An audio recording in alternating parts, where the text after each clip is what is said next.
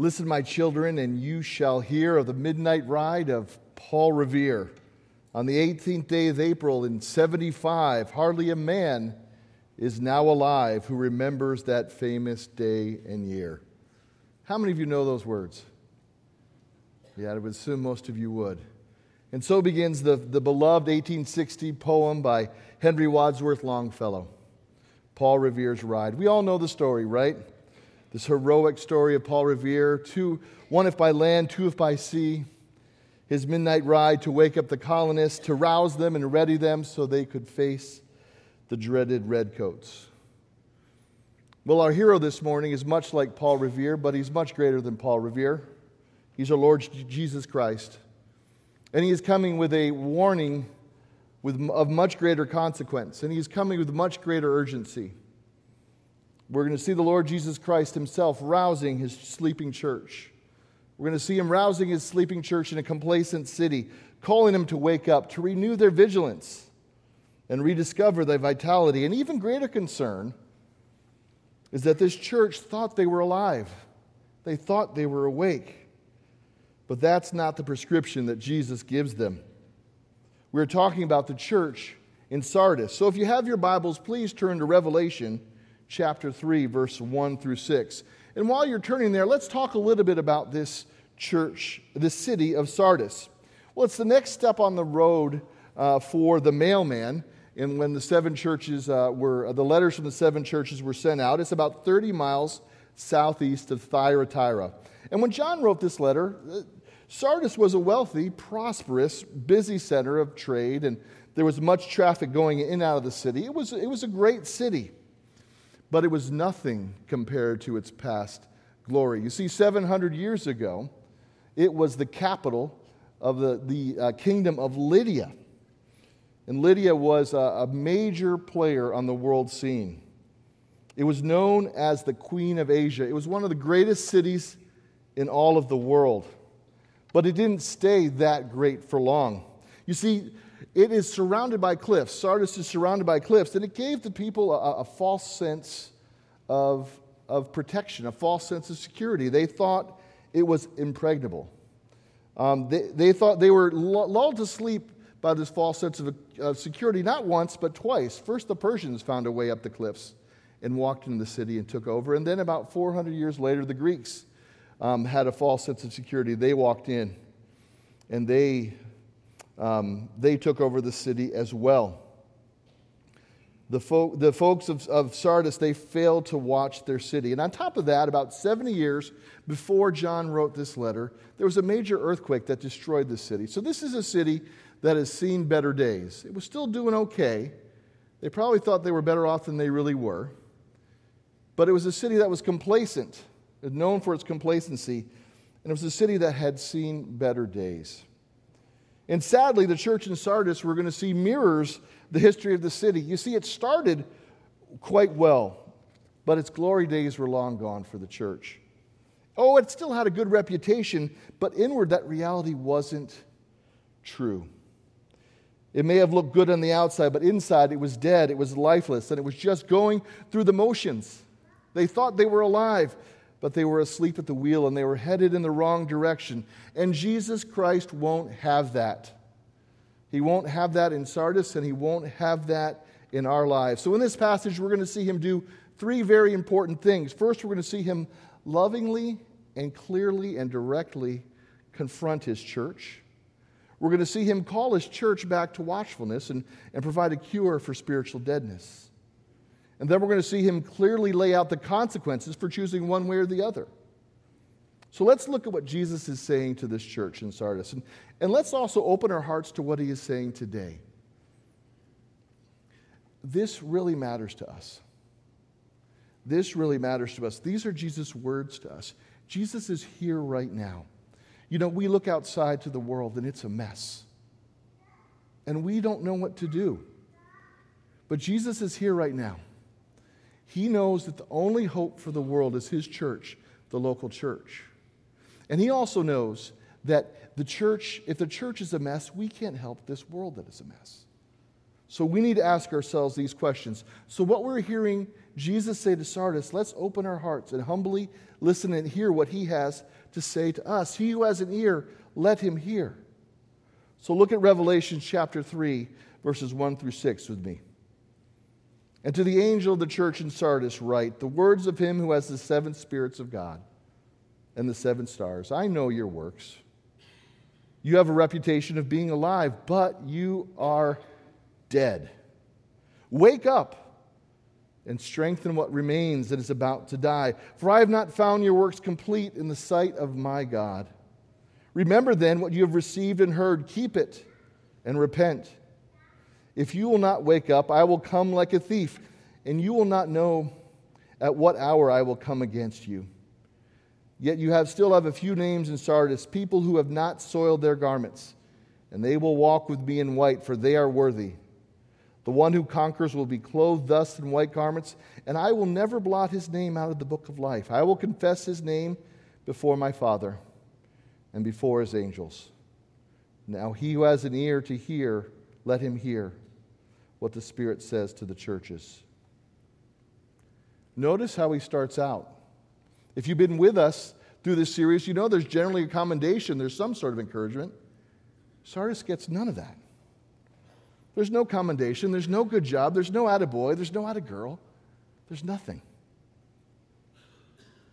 Jesus starts by lovingly confronting them with what concerns him. And what concerns him? I know your works. You have a reputation of being alive, but you're dead. Jesus is saying, I see you. I understand better than you do. You think you're fine, but you're on life support. You're living in the past. You're holding on to a reputation that no longer holds true. You have deceived yourselves. You're not living an active church. You're walking dead. You're a zombie church. And you don't even know it. Can you imagine being the people in Sardis?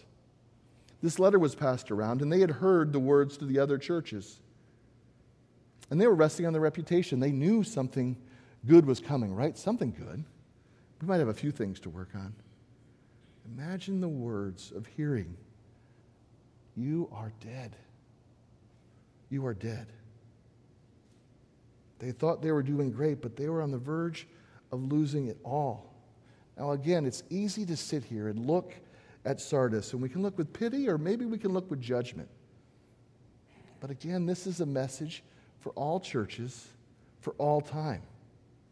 And as I said, Jesus is here today among his lampstands. Chapel Street, we are a lampstand in this lost and dying and dark world.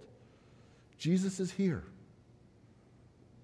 And we have to understand that every church is one generation from extinction. You think about these 7 churches that are in the present-day land of Turkey, right? The present-day land of Turkey. Well, this past week, Pastor Bruce McAvoy sent me a video from Pastor Ali and Pervin, some of our faithful servants. Some of you know who they are. And he gave a sort of a state of the union of the church in Turkey in this video. And he mentioned that in a country of 90 million people, there are 15,000 Christians, making it one of the least evangelized countries in the world. Now think about that for a second. This is the same land, the same place that John has written this letter to these 7 churches. Somewhere down the line, and I don't know when, but a generation in all those churches stopped being vigilant. They stopped pursuing their own personal spiritual vitality, their own walks with the Lord. And Jesus left. In Chapel Street Church, now is our time. We hold the baton. We need to run this race with all endurance, with all perseverance, with all vigilance, so we can pass on a legacy of following Jesus. And we can ensure that our lampstand stays here. You know, instead of worrying about the world around us, we need to constantly be assessing our own spiritual lives. We need to be like the psalmist in Psalm 139, 23 and 24, when he pleads with God, "Search me and know my heart. Test me and my anxious thoughts. See if there's any offensive way in me, and lead me in the way everlasting." You know, it's easy to focus on the ever-shifting sands of our culture, but Jesus is saying we need to stay spiritually focused and vigilant in our lives. And it's not just Jesus. Consider what Moses says when he commanded the children of Israel in Deuteronomy 4:9. Only give heed to yourself and keep your soul diligently, so that you do not forget the things which your eyes have seen, and they do not depart from your heart all the days of your life, but make them known to your sons and to your grandsons. This has always been a call for Jesus. He told his disciples in the garden, what did he tell them? To keep watch and pray that you may not enter in temptation. We just went through the book of 1 Peter, and Peter makes this clear too in 1 Peter 5 when he tells the church to be sober-minded, to be watchful. The church in Sardis was basically dead. They thought they were fine, but there was no spiritual vitality. There was no vigilance to keep that vitality. The church was filled with people who were spiritually disconnected from Jesus, and they were unable to discern their spiritual pulse. Now, I would imagine in a room this size and with this demographic that maybe some of you have been to the doctor lately. Has anybody been to the doctor in the last 5-6 months? Me too, yes. What's the first thing they do? They take your pulse. Taking your pulse is one of the chief ways that we see how healthy you are, how vibrant you are, how vital you are. And sometimes I think it's important for us to take our spiritual pulse. So I have 6 questions that I want to ask all of us, myself included, to ask ourselves to take our own spiritual pulse. And let's do this humbly. And let's let the Lord and His power of His Holy Spirit work in our hearts to show us if we are alive or if there's things that we need to work on. 6 questions to help you discern your spiritual pulse. The first one, are you hiding in your reputation? Let me say that again. Are you hiding in your reputation? Are you living in the past? Are you resting on your laurels? Question 2, are you complacent? Are you okay with the spiritual status quo in your own life? Are you okay with where you are at with Jesus? Are you okay where others are at with Jesus? Do you care about growing closer to Him? Do you care about helping others come to know Him? Are you complacent? Number 3, and this is an interesting one, are you unopposed? Now, if you look at this letter to Sardis, these words to Sardis, you notice there's no pesky Nicolaitans. There's no Jewish synagogue that is opposing them. In fact, nobody's opposing them. And why is nobody opposing them? Because they are dead. They aren't doing anything that's worthy of being opposed. I think that's a great question for us to ask. Are we living our lives in such a way that we're becoming more like Jesus and we're confronting others with love and truth of who Jesus is? Are you unopposed? Another question is, are you forgetful? Do you have a hard time remembering what God has done for you? Do you forget to spend time with Him, to thank Him, to praise Him? Are you taking Him for granted? You remember what Jesus has done for you. It's something Jesus has called us to do from the beginning. That's why we take communion once a month, to remember what Jesus has done. Another question we need to ask us, the 5th question, is, are you unrepentant? Are there areas in your life that you refuse to give over to God? Are there things that God wants you to walk away from, but you're choosing to stay with? Do you cherish, love, or honor anything more than you cherish Jesus? Are you willing to let those things go, to turn from them, and to turn towards Jesus? And then finally, are you self-reliant? Number 6, are you self-reliant? Are you living a life on your own terms, in your own power? Or are you seeking to do God's will through His power? Now notice how Jesus is described in verse 1. You see how He's described? He who has the 7 spirits of God. Well, this is simply a description of the fullness of the person of the Holy Spirit. The Holy Spirit guides and gives power to everyone who is in Christ. And when we are in Christ, we are part of His church. A spiritually dead person in a spiritually dead church will not look to the Holy Spirit to guide them and empower them. They will look to their own wisdom to their own strength and try and accomplish things out of their own abilities and their own power. 6 questions. Are you hiding in your reputation? Are you complacent? Are you unopposed? Are you forgetful? Are you unrepentant? Are you self-reliant? Well, a life based on these things are all signs that we are in spiritual comatose. Yes, we may have the appearance of godliness, but we are denying its power in our lives, as Paul says. Now again, it's easy to point the finger at the lifeless church in Sardis, right? But it gets harder when we look at our own selves. I'm not asking you to say anything publicly, but I'm asking you before the Lord right now to say, how are you doing? How are you doing? Ask God to reveal this truth to you. Ask Him to help you to do something about it. Talk to somebody. Now, this is heavy, I know, and regardless of where you're at, I want to encourage you, and I want to encourage you with Jesus Himself and what He is doing in this text. Yes, Jesus shares His concerns, and He confronts clearly, and He confronts openly, but He does it lovingly, and He calls out His church in Sardis, and by extension, He's calling out us. But the beautiful thing in this passage is Jesus isn't simply calling His church out. He is also calling His church to something. And His call is to the cure for this spiritual deadness. You see, this is really important. Jesus isn't saying, you're dead, I'm done. Jesus is saying, you're dying, let me help. With Jesus, there is always hope. There is always hope. Look at verses 2 and 3. Look at what He calls His church to, and listen to the cure for spiritual deadness. Wake up and strengthen what remains and is about to die.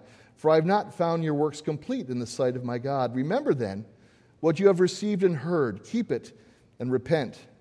If you will not wake up, I will come like a thief, and you will not know at what hour I will come against you. I hope you see the call. I hope you see the cure. Church of Sardis, wake up. Strengthen what remains. Remember what you have received. Keep it and repent. That's it. That's what the call is. Well, what exactly does this mean? Let's look at these 5 calls one by one and unpack them a little bit and consider what they mean to Sardis and what they may mean for us. The first call is to wake up. This can also be translated to watch out. Now, it's important here we understand it isn't simply just wake up, you're asleep. It's a call to constant, ongoing vigilance. You need to be aware, you need to be awake. This December, I will have been married to my wonderful wife for 27 years. And in those 27 years, there have been a number of occasions when it's been late at night, we're driving home from a trip or we're driving home from some event, and I am tired and I'm beginning to fall asleep at the wheel. And my wife will gently, sometimes not so gently, nudge me and say, wake up. Now, it's important to realize when she is nudging me to wake up, she's not saying, oh, just wake up, you're falling asleep. She's saying, no, wake up and stay awake. We need to get home. And that's the call here. Wake up. Stay awake. It's a call to ongoing, intentional attention to be given to our own spiritual walk. It's for the long haul. Be vigilant until you make it home. But we also have a call to strengthen what remains. Well, Jesus here, there's some hope here. Jesus is saying, hey, there's still something there. And we're going to see that there actually are still some people who are spiritually awake and aware in the church.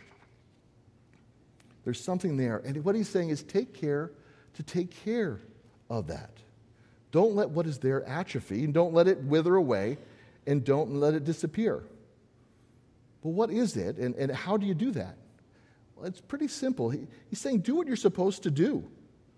Build up the few who are actually doing what they're supposed to do. And Jesus is saying to Sardis, you're on life support. Listen to me carefully. Follow me, and I will revive you. Hold on. He also says again to remember. To remember. Now, this is both an attitude and an action. It means to continually recall the truth and the grace and the power that you've received, and you're continually called to live it out. See, it doesn't mean that we just don't bring Jesus and his gospel to our mind, but it means that we're supposed to put it into practice. That's what hearing means, to heed and to obey. Remember in this way what you have received. What have they and what have we received through the power of Jesus? The truth and the hope and the power to live life according to God's purposes, to live a life that pleases Him. So remembering involves our thoughts, it involves our actions. And again, when I think about my marriage, I can remember that I love my wife, or I can remember that I love my wife by buying her flowers, by doing the dishes and telling her I love her. That's remembering that I love my wife. And by the way, I need to keep remembering that as long as I live. We need to remember in word and deed and thought. But we're also called to keep it. And again, this is going to have a lot to do with our thoughts and with our deeds. Well, what are we supposed to keep? Well, we received something, right? We received the good news of Jesus Christ, that I was a sinner and now I'm saved. I was blind, but now I see. I was lost, but now I'm found. That's the good news that I received. But I also received power when the Holy Spirit came upon me when I was saved, just like you. So I received the wonderful message of the gospel. I received the power of the gospel. And I'm called to keep that. That means to guard it, to hold it fast. Again, not just in thought, but in deed. Keeping entails not just perseverance of belief, but also means putting it into action. Keeping our faith means believing and obeying. You know, you don't keep fit by knowing how to exercise. You keep fit by exercising, right? So goes it with our faith. And the final call, the final cure for spiritual deadness that he offers here is to repent. Jesus is saying that if you are not doing what I am saying, or you keep doing what I'm telling you not to do, stop it. Turn around. Go the other way. You see, in every way, the church members in Sardis needed to change direction and get right with God and start doing what he expected of them. That's repentance. Now notice too, this repentance is meant to be done quickly and completely. I like how one scholar puts it, you can't keep hitting the snooze button on the Holy Spirit. For the church in Sardis, their time was now. They needed to do a spiritual 180. They needed to do it now, and they needed to keep going the other way. Again, this is Jesus' call to Sardis. This is a cure for spiritual deadness in us all. So wake up. Strengthen what remains. Remember what you have received and heard. Keep it. And repent. This is a blueprint for spiritual vigilance. This is a recipe for spiritual vitality. It's a message of hope for Sardis, and it's a message of hope for you and for me. Again, with Jesus, there's always hope. What has he done in this passage? Again, he's expressed his concern and lovingly confronted his church. We've felt that. He's called them to action and provided a cure for spiritual deadness. And now look how Jesus ends. He highlights the consequences of choosing to follow him and obey, or choosing a path of spiritual deadness. Now we need to remember this, the church in Sardis was not fully dead. No, remember, if you see in the text, Jesus has not yet come like a thief. There are still some that are there who have not soiled their garments. There is still life there, so they're not fully dead. With Jesus, there's always hope. So Jesus is saying, you're alive, but you have a choice to make. There's always hope, but with Jesus, there's always consequences for our choices. We have a choice in the matter, just like the church in Sardis. Look back at the text, starting in the second half of verse 3. Look at the choice that Sardis has before them. If you will not wake up, I will come like a thief, and you will not know about what hour I will come against you. Yet you still have a few names in Sardis, people who have not soiled their garments, and they will walk with me in white, for they are worthy. The one who conquers will be clothed thus in white garments, and I will never blot his name out of the book of life. I will confess his name before my Father and before his angels. He who has an ear, let him hear what the Spirit says to the churches. Well, the two choices are clear, right? If they fail to be watchful, if they continue to stay in the spiritual coma, the same thing will happen to their church that happened to the city when the Persians and the Greeks walked in and took them over. Like a thief, Jesus will come unexpectedly and suddenly, and he will bring judgment against the church for not doing what they were called to do. He will come against them, and he will leave them without their power and without their witness. On the other hand, there is always hope in Jesus. if they choose to heed his call and stay spiritually vigilant and pursue spiritual vitality, like the small few that we see here, the few that did not soil their garments by becoming spiritually comatose like the rest of the church. You see, they were still alive. They were still walking with Jesus. They were still on guard. If the rest of the church would hear and heed just like they were heeding, what would Jesus do? Well, they will be called worthy of Jesus. If they do that, if they turn and follow Jesus, they will walk with Jesus in purity. They will walk with him in victory and in celebration. They will share in his triumphal procession forever and ever. That's what the white garments signify. Purity and victory and celebration, the presence of Jesus. That's what they will have if they choose to walk with him, choose to turn around, choose to repent, choose to watch out, choose to remember, choose to keep. And more than that, they will forever be secure in the love and the power of Jesus. Remember, he's not going to blot out their name from the book of life. Their names will always be there. They will be kept by Jesus himself. And he is unashamedly going to call them by name before the Father. He is going to make witness that these people belong here. They are mine. They are covered by my blood. They are part of our family. When Jesus says their name, they will be secure in the book of life. Now again, the choice can't be clearer, can it? On one side, you choose spiritual deadness, and Jesus says he will come against you and he will leave you. The other side, pursue empowered spiritual vitality. Practice spiritual vigilance. And Jesus will says he will always be with you. And the other thing is he will always be for you. Let me say that again. If you do these things, Jesus says he will always be with you and always be for you. Again, this is the call to the church in Sardis. This is the call to the church today. Like all churches, our church is made up of individuals. So really, this isn't just a call to a church. This is a call to me. This is a call to you. And like Paul Revere in colonial times, Jesus is in our midst right now. And he's calling me and he's calling you to wake up. Now is our time. Chapel Street family, ask God to reveal your spiritual pulse. Do that work. Talk to somebody who knows you and loves you best. Encourage one another. Spur each other on. The world needs lampstands that are burning bright. And lampstands burn bright when our own hearts are close to Jesus, when we are abiding with him and walking with him and doing that with others. Is there anything that you need to strengthen? Is there anything in you that is weakened, that you've lost hope, you've lost sight of? Is there anything that you're forgetting that he wants you to remember, to believe, and obey? It's easy to forget the majesty and the awesomeness of this thing called the gospel. That I was dead in my trespasses and sin. And Jesus, in his love and his grace and his mercy, reached down and brought me to life.